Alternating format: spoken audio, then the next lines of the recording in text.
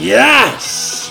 Welcome to the show where lines are not only discussed but possibly consumed. This is the Catalina Line Mixer, live from 24 Stories Up. I am Frank Catalina. Hope you all had a great holiday weekend, and I'm sure you all enjoyed Wild Card Weekend. I'll tell you who didn't have a good weekend, which was my bookie. Woo!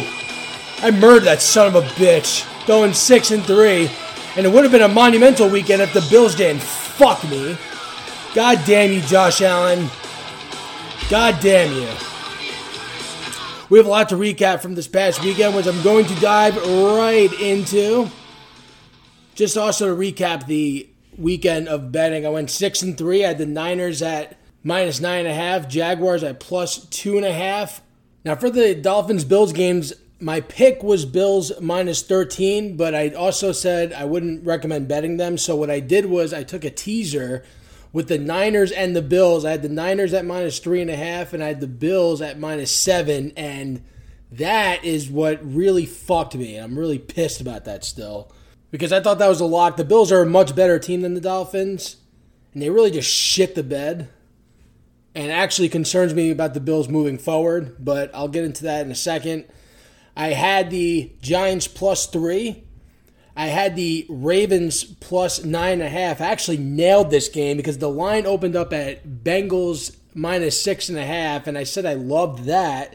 But then when it went to 7.5 and then 8.5 and then 9.5, I was like, I don't know. Divisional game. Ravens defense is still really good, especially ever since they got Roquan Smith. I was like, you know what? I'm going to take the Ravens and the points. And the Bengals did cover 6.5 to begin with, so I feel like I really nailed that motherfucker down. The Cowboys and Buccaneers I was iffy on. I did take Tampa at +2.5, but I did say I wasn't sure who was going to win that game. But I'll tell you, maybe, 15, 20 minutes into that game, those feelings of what I had with Tom Brady's last year in New England all kind of came back to me. And I know Troy Aikman and Joe Buck were doing their best to keep the viewers interested, but I didn't think they had any shot coming back in that game. I thought 2.5 would be good because, you always expect Brady to keep it close, but it just didn't happen, and whatever. I didn't bet a lot on that one. I did nail the Cowboys-Tampa game under 45.5. That ended at 45 points.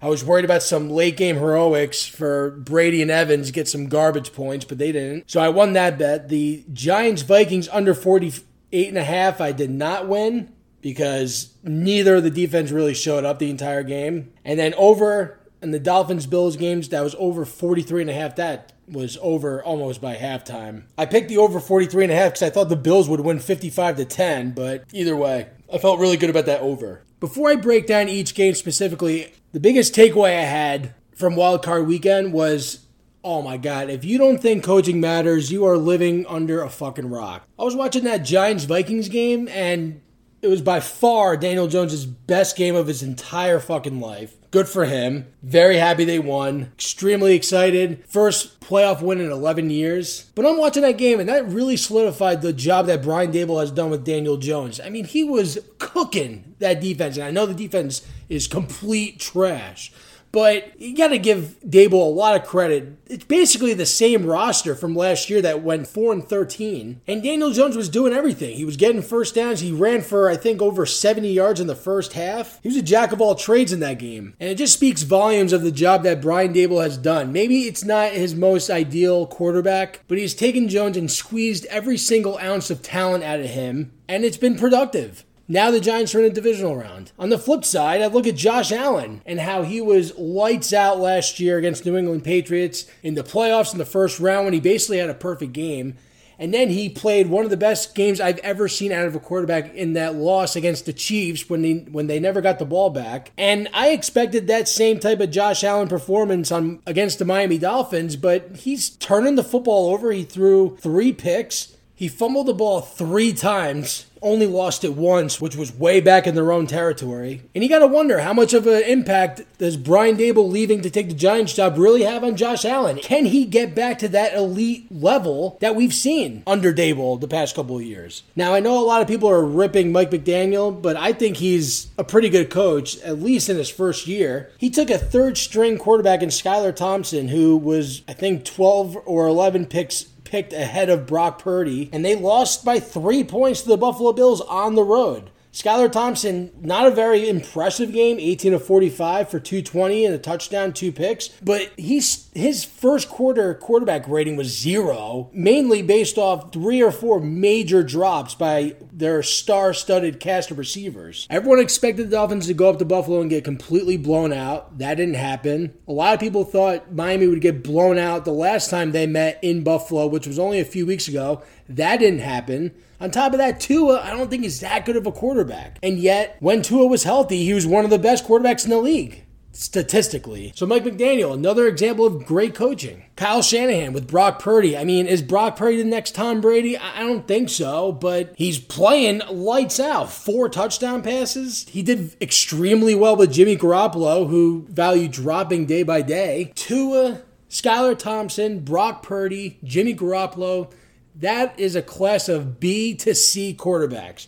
Mike McDaniel did pretty well with them, and Kyle Shanahan is killing everyone with them. The night before, on Saturday night, I thought the exact same thing when the Jaguars-Chargers game. I took the Jaguars because they have the advantage in coaching, and even though Doug Peterson really fucked up early in the game, which I'll get to later, Brandon Staley just proved, no, I am the worst quarterback in this facility. Let me go up 27 points at halftime and not even run the fucking football in the second half. My mistake. It was 27-7 at halftime, but still, a huge lead for the Chargers going into the half. Then their first possession in the second quarter. Run, pass, pass, pass, pass, pass, pass, punt. 7 plays, 1 rush, 6 passes. Now, the first run was a 4-yard loss, but still, run the football and run the clock. Tell me how this makes sense. Trevor Lawrence finished the game 28 of 47 passing. He threw 47 times. He was down at one point 27-0.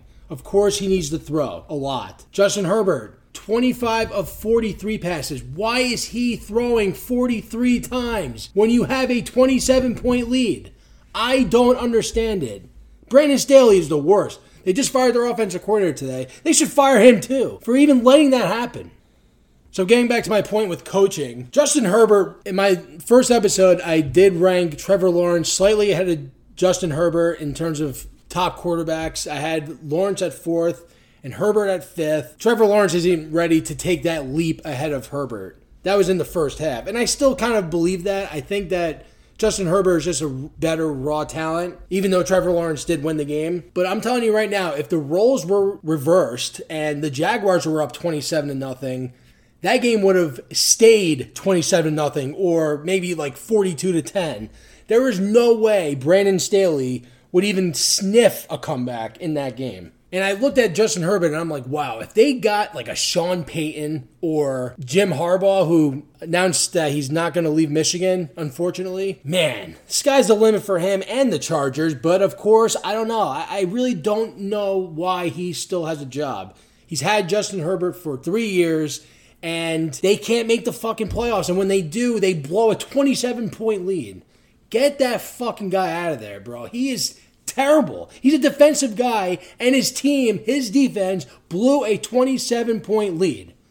Inexcusable. So I really can't stress enough how important coaching is. And it made me think about Derek Carr when I was talking about him in my last episode. How he's only had, and it made me think a lot about Derek Carr, who I talked about a lot in my first episode, what he's been able to do in Oakland/Vegas, in that coaching carousel, it's unbelievable. And it made me think about other quarterbacks too. What about like Sam Darnold? He got drafted by the New York Jets in Todd Bowles' final year before he got fired, and then he dealt with 2 years of Adam Gase. Then obviously he moves on to the Carolina Panthers where it's Matt Rule, and then he gets fired midseason, and then actually he played pretty well at the end of the year. It's just like, I'm not saying Sam Darnold is the next Tom Brady. I'm just saying with some type of stability. You never really know who actually is a bust and who isn't. That's why, as great as Patrick Mahomes is, I'm not taking anything away from him. He's so talented. But he's the trust fund baby of quarterbacks. Gets drafted by the Chiefs, Andy Reid, his offense, stability, year after year after year, the same offense, was drafted with a bunch of weapons. The weapon, like Tyreek Hill left, but he still has a plethora of weapons and machines in the backfield and And tight end, yeah, no wonder he's fucking great. Would he be great in the Jets? I don't really know. I'm not saying that he's not great, because he is. It's tough to say. So coaching matters a shit ton. And I wish that was stressed a little bit more out there. I don't know if everyone really gets it, but that was the biggest takeaway I had after the weekend of games. Wow, coaching is unbelievably important. And not only that, but you think Tom Brady would have lost by, 20-something points with Bill Belichick as a coach? I don't think so. I mean, is Todd Bowles, does he even know what's going on? There's a reason why he was fired by the Jets. He's probably going to get fired now. He should. The Bucs just need to completely start from scratch. Trade Evans, get some draft picks. Keep the guys, I'm not really sure if there are salary cap issues, but keep the guys you aren't paying any money. If Tom Brady's leaving, which he is, then hire a young offensive head coach, draft a quarterback at whatever pick, who cares, and just start from scratch. Get rid of Todd Bowles. Maybe Byron Leftwich would be a good head coach. He sure did well under Bruce Arians. He hasn't done the best job this year, but I think he's deserving of an opportunity for sure. Another example is even Mac Jones. His first year, he played pretty well under Josh McDaniels. And then this past year, again, his numbers weren't fantastic. They weren't terrible, but they weren't great either. But he had Matt Patricia calling his plays. I know he has Bill Belichick as a coach, but obviously he needs to catch up with the times in terms of how offenses are run on each teams. Got Matt Patricia and Joe Judge running your offense. I'm surprised they almost made the playoffs. In Mac Jones' first year under Josh McDaniels, he didn't do bad. He almost threw for 4,000 yards. They made the playoffs. I think he has a ceiling, but who knows? What if he has good stability for 3 or 4 years? Who knows what he could do? Anyways, I want to dive into the games. I'm going to start with the Seattle Seahawks and the San Francisco 49ers. You know what? Seattle, I kind of brushed you off there. I picked the Niners to cover the 9.5, and they did. But it really looked shaky there for a while. In the first half, when it was 17-16 Seattle. In order for Seattle to win that game, they needed to play a perfect game. And they did. But the problem is it was only for the first half. At the end of the first half, it was 17-16 Seattle. Seattle had 0 penalties, 0 turnovers. Geno Smith, 9 of 10, 104 yards and a touchdown. They were outstanding. Brock Purdy looked a little shaken up early in the game, maybe the first 2 drives. Overthrew a couple of balls, even though they did jump up to an early 10-0 lead. But then the defense really stepped up and shut them down in the red zone, forcing 2 field goals. I thought Seattle played a perfect game in the first half. Unfortunately, the second half they were outscored 25-6. 2 turnovers, 1 crucial fumble by Geno in their own red zone. I mean, listen, I'm not surprised. I know I said I was worried about the Bengals-Ravens game because it's a divisional game, and I know this is a divisional game too, but this is way different. The Ravens are a much better playoff-tested team. John Harbaugh is a better coach than Pete Carroll. Not taking anything away from Pete Carroll, I think he's a pretty good coach too. But his entire team are a bunch of kids. Add that onto the fact that San Francisco just steamrolled their schedule, winning 10 in a row, heading into the playoffs, at home, red hot. They lose a quarterback, doesn't matter. Name another team out there who would lose their starting quarterback and would just continue winning 5-6 games in a row. I don't know anyone else except for Kyle Shanahan run offense. But Brock Purdy really stepped up, ended up throwing 4 touchdown passes. Check this out. Jimmy G in his 49ers playoff career, 160 yards per game on average, 4 total touchdowns, 6 picks, 74 quarterback rating. In Brock Purdy's first career playoff game, 332 yards, 4 touchdowns, 0 picks, 131 quarterback rating. Now, I don't want to read too much into this because it was against Seattle, but Shanahan has a perfect system for that type of quarterback. Brock Purdy is exactly like Jimmy G, except he's a lot more mobile and he does have a better arm. And Kyle Shanahan did pretty well with Jimmy G, making it to the NFC Championship game last year. I don't know, man. It's hard to imagine Brock Purdy in the Super Bowl representing the NFC, but we're only 2 games away from that, possibly. So I thought the Niners played extremely well in the second half, and they did take care of business like good teams should, like the Bills didn't do, and they will move on and host the Dallas Cowboys. The Dallas Cowboys game last night was a disaster for the Bucs. Dak Prescott played outstanding. credit to him. I still don't think he's that great of a quarterback, but he played really, really well. I think Brady will be back next year, either on the 49ers, the Raiders, or possibly even the Dolphins. I've heard some rumblings of possibly Tennessee as well with Mike Vrabel, but who knows? We'll see. And after watching him last night, he, for the first time, really looked like he was 45 or 46 years old. He might decide to retire. I doubt it. I think with Giselle not tugging on him to retire, and I'm sure he doesn't want to go out that way, I think he'll be back for another year, maybe two. Maybe he'll sign like a 2-year deal with a player option in the second year. But I thought the Cowboys were the better team. I was just worried about Dak turning the football over, which he didn't. And I was worried about the Cowboys playing on the road. They've only won one road game out of their last 5 prior to last night's game. And they shut up all the critics. And they beat a team that really shouldn't have even been in the playoffs. The Bucs were 8-9, under 500 team. If they didn't have Tom Brady, everyone would have looked at them the way at least I looked at Seattle. You know, it's funny. I picked the Niners, and then I'm listening to football coverage over the weekend on the radio, and everyone loved Seattle in the points. I thought maybe I was missing something, and then after the first half, I was like, oh, fuck, maybe I did miss something, but turned out I didn't miss anything. Now, the question is, can the Cowboys ride this wave and play a great game against the 49ers? I don't think so. I'm going to wait to see how the week plays out, see if there's any big injuries or anything, see how San Francisco's doing with their injury list, kind of go from there. But again, I'm going to hold judgment until Friday on that Cowboys-49ers game. But as of right now, I don't see how the 49ers are going to lose. So again, we'll see. The third game is, my God, that Chargers-Jacksonville game. I dove into it a little bit before with Staley and how he's such a fucking idiot. I really put a lot of blame on Doug Peterson for falling in that hole. Way too aggressive early with a young and inexperienced team. Trevor Lawrence threw his second interception not even 5 minutes into the game, and then they decided to go for it on 4th and 7 on the Chargers' 33-yard line instead of taking the points. I mean, bro, you need to let your quarterback, you need to let not only your quarterback, but your players settle in a little bit. And obviously they were all revved up because Lawrence threw an interception on his second throw of the game, or in the second play of the game. Stop going for it on 4th and 7. Kick the field goal. Or, if your kicker, if you know something that we don't and he can't make that kick, then punt the ball. I don't think people understand the significance of winning the battle of field position. And if you can pin the opponents back in their own 10-yard line, especially after scoring such an easy touchdown their first time around, make them work for it.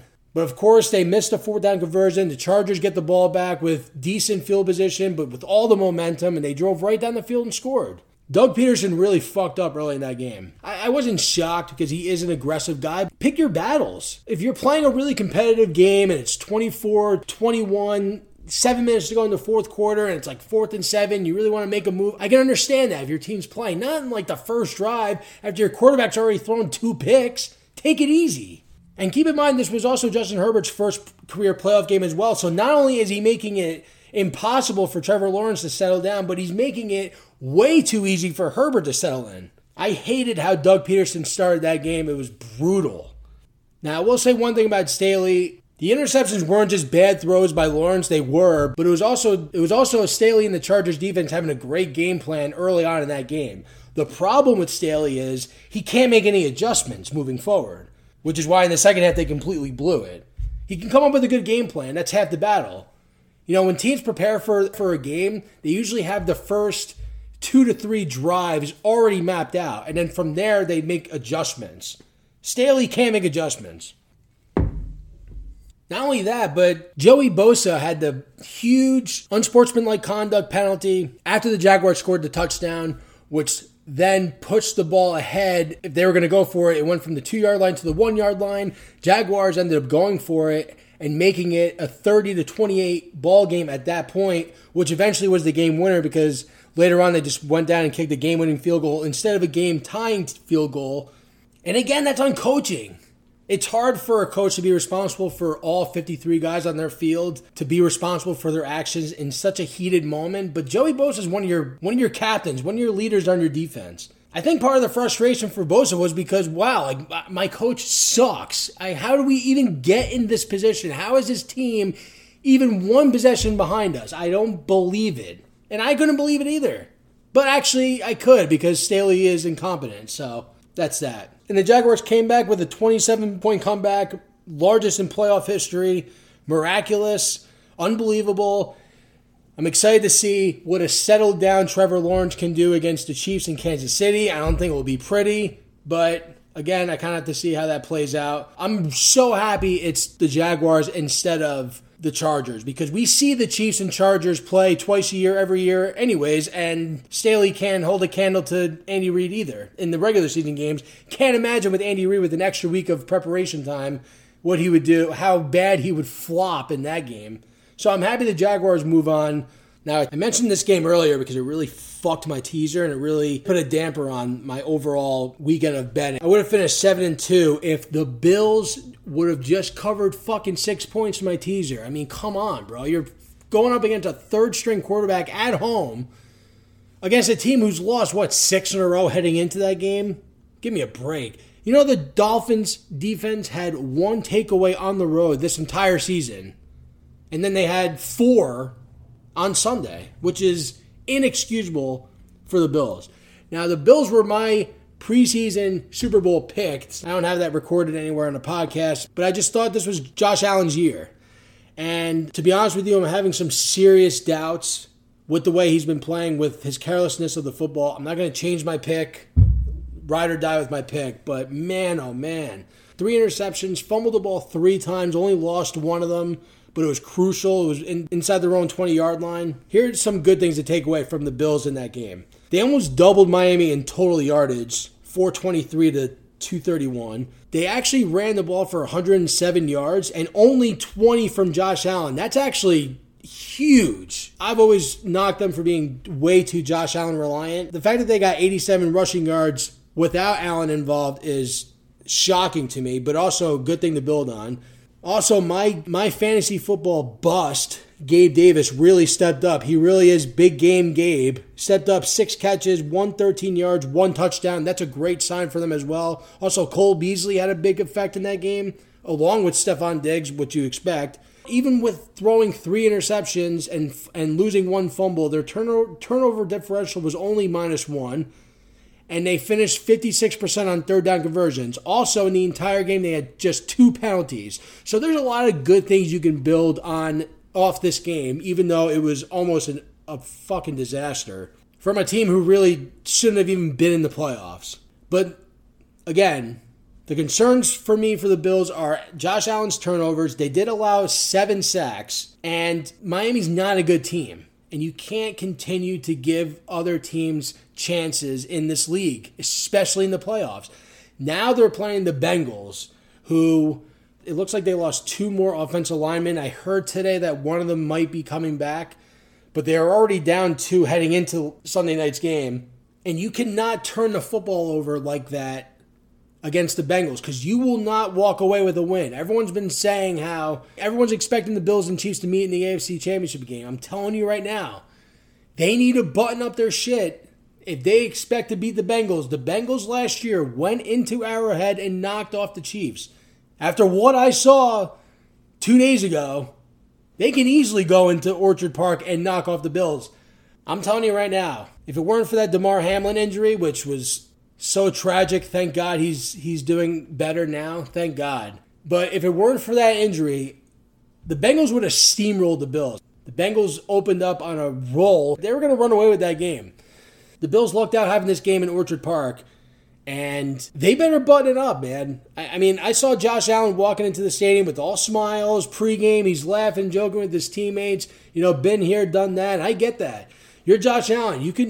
You're allowed to be cocky and confident. That's great. You cannot walk into that stadium cocky and confident and turn the football over 4 times and almost 6 times if you count the 2 fumbles that the Bills recovered. Joe Burrow is going to walk in there with his cigar lit and fucking smoke you guys if you don't button up. I'm telling you right now, they got to watch out for that game. It's going to be hard to pick against the Bills in that game, but we'll see. I got to wait and see how the line's going to move. Speaking of the Bengals, now I know what you're probably thinking. While the Bills barely beat the Miami Dolphins, but also the Bengals barely beat the Ravens. This is a little bit different. The Ravens defense has Joe Burrow's number. It doesn't give him an excuse, but the Ravens are a way better defensive team for a quarterback to face than the Dolphins' defense was for Josh Allen. A John Harbaugh coach team is a lot tougher of an opponent than a Mike McDaniel Miami Dolphin team is. That Ravens defense is top 3 in yards allowed per game since they picked up Roquan Smith. That guy is a monster. The Bengals had trouble running the football, just 51 yards, which I expected. I'll tell you what, man, the Bengals, they were lucky to escape with a win. If it weren't for that goal line strip 98-yard return for a touchdown, we could be looking at a completely different matchup here. We could be looking at Bills-Jags and Ravens versus the Chiefs. But one thing I will say about Cincinnati, Joe Burrow walked in there and he switched the DNA of that team. The Bengals' their losing DNA has always been similar, has always been the same as like the Vikings. They just have that like loser type DNA in them where they just can't get it done. And even though the Bengals didn't win the Super Bowl last year, that DNA has switched. This team, I'm more confident in this team than any other one heading into the playoffs. They were playing outstanding. And an old Bengals team in their DNA would have lost that game Sunday night to the Ravens. Joe Burrow is responsible for the culture change of that entire locker room. With all those young offensive guys and the stars they have on defense, this team doesn't take shit from nobody. In a stacked AFC, I expect Burrow to play a lot better against the Bills, especially with no Von Miller. Even without Von Miller, the Bills should be able to get pressure on Burrow with that offensive line damaged. But I'm telling you right now, Joe Burrow walked away from that Ravens game and said, woof, dodged a bullet. Now we're going to be ready to play the Bills, and that's going to be a really, really tough game to pick and an unbelievable game to watch. I cannot wait for that game. Bills versus Bengals. Is it wrong of me for giving the Ravens too much credit with Tyler Huntley? Maybe. But that Ravens defense, I would not sleep on them. And I give the Bengals a lot of credit for pulling out that win. The Bills game, I mean, the spread was minus 13. The Bills should have never kept that game close. All right, you want to be like the 49ers and keep the game close at halftime? Okay, fine. But then you should run away with the game moving forward, which they didn't. And Josh Allen continued to struggle. That could be the game of the year right there. Or, the game up until, that could be the game of the year. And then maybe the winner of that team against possibly Kansas City could top it. But that game's going to be fantastic. Cannot wait to watch that game.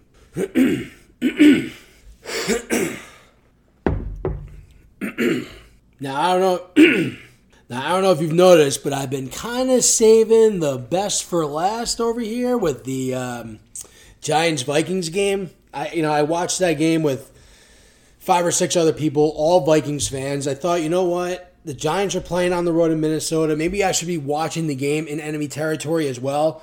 There wasn't too much smack talk going on. After the first drive by Kirk Cousins, I was like, oh boy. We've been hearing that the Vikings defense is bottom of the league, but man, that was a little too easy for Kirk Cousins. Jefferson had 4 catches on that first drive. I was like, oh boy, here we go. But then Danny Jones, man, he really stepped up, drove the football right back down the field and put up 7 to tie the game. And then I was like, okay. A few hours before the game started, I was driving to my friend's place and I was thinking about it. I was like, all right, listen. Giants lost in Week 16 to the same Vikings team off a 61-yard field goal. That was with the Giants finished with a -2 turnover differential. They finished 27% on third down conversions. Justin Jefferson went off with 12 catches, 133 yards and a touchdown. And I'm thinking to myself, with all that stacked against them, if they can just button up a few things, you don't need to shut down Justin Jefferson to no catches. Maybe just half and maybe not a touchdown. And the -2 turnover differential, definitely that needs to be a goose egg or in the positives. Can't have any turnovers. And then on third down conversions, I don't know, maybe 40 to 50%. If we can just do those little things, this team could definitely win this game. And that is exactly what happened. In this game, 0 turnovers, Giants 53% on third down conversions, and Justin Jefferson, 7 catches, 47 yards, 0 touchdowns. Oh, and by the way, had 4 catches and 31 yards on the first drive alone. 3 catches, just 16 yards the rest of the game. I heard earlier today that Wink Martindale, who is known for heavy blitzing, usually blitzes around 65% of the time, and did the exact same thing in the first meeting with the Vikings. In this game, he actually adjusted and only blitzed, I believe it was 22% of the time, which is unreal to me.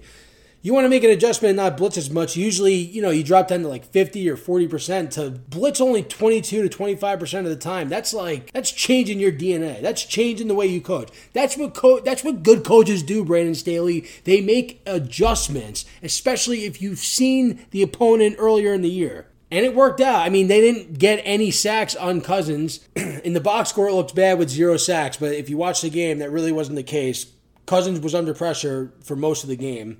And that's what you do if you want to stop a guy like Justin Jefferson. You got to drop extra guys in coverage and make sure he has 2 or 3 guys around him at all times. Now, Hockenson went off a little bit, which, you can't guard everybody. That offense, they have a lot of weapons there, but they limited Dalvin Cook pretty well, and I thought they played an excellent game.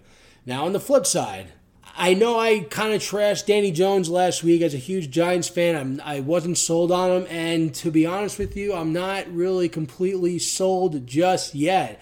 I mean, keep in mind, this defense was JV level. I'm watching that game. I'm thinking to myself, Vikings defense have 9-10 guys on the field. There's guys wide open on every single play. And credit to Danny Jones. He made the right moves and did not make the mistake. Last episode, I ripped how the turnover to interception ratio isn't that impressive to me because he doesn't throw a lot, and in this game he did throw a lot and still 0 picks. That's something to be proud of. But it was one of the worst defenses in the league. It was indoor. Now, if Danny Jones can put up, I don't want to say the same type of performance, but if the performance against the Vikings was a level 10, if he can do like a level 7 or even an 8 against the Philadelphia Eagles, then I may be sold on Danny Dimes. But for now, I'm not getting too excited. I'm happy for the win. I'm pumped. I don't think we should go out and sign him to a 7-year, $40 million per year type of contract. I'm not ready for that yet.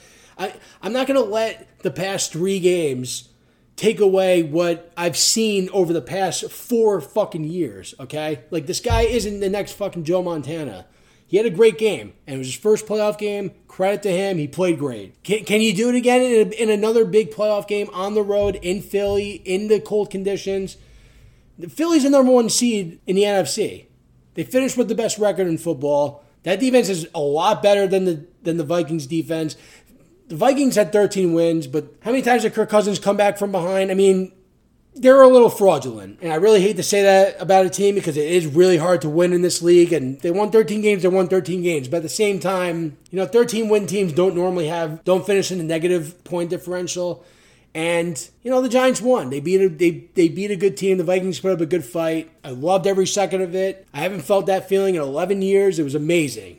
It was amazing, and if they lose next weekend, at least I'll have that win to kind of hold my head up high for the next couple of months until football season starts again. But I'm not going to go into this honeymoon phase with Daniel Jones. I am not sold on him yet. I'm sorry. Do it again. If you're really that good and you want 4 or 5 years and $40 million, do it again. And like I said, you don't need to play a perfect game like you played last week. The game against the Vikings was a level 10. Can you play a level 7 or 8? I don't think that's a lot to ask for. And if he can do something along those lines and the Giants can keep it really close and possibly win that game, then I will reassess my judgment on Jones. But as of right now, I'm definitely going to be a little more lenient on him because, I've been ripping him to shreds for the past 2 or 3 years. But great win. Let's see what you can do against Philly, and then we'll go from there. All right, so that's my recap of all the games brought to you by nobody. I don't have any sponsors. If you're a sponsor out there and you want to chip in, you know where to contact me. I'm really not picky. I mean, if you're a company if you're a tampon company, I'll take your call. Don't worry about who you are. Just contact me. We'll go from there. The early lines for the games so far, according to DraftKings, are the Jaguars at Chiefs, which is going to be played Saturday at 4:30. The Chiefs are an 8.5-point favorite. Seems like a lot of points for a Doug Peterson type coach, but again, I'm going to wait a few days to kind of dissect into that. The Giants at Eagles is Saturday night at 8:15. At Lincoln Financial, the Eagles are a 7.5-point favorite. Then Sunday at 3 o'clock, we have the Bengals at the Bills. The Bills are a 5-point favorite. And then last but not least is Sunday night, the Dallas Cowboys are at San Francisco. And the line earlier this morning was San Francisco by 4. But now the line is dropped. San Francisco is a 3.5-point favorite. If you're interested in hearing some of my picks, I will be posting another podcast Friday late morning, early afternoon. I would love for you to tune in. I'm also going to have a guest on to discuss the games, kind of get different perspectives as well. So really hope you enjoyed listening to this show and hope you tune in on Friday. This is the Catalina Line Mixer logging out. Peace.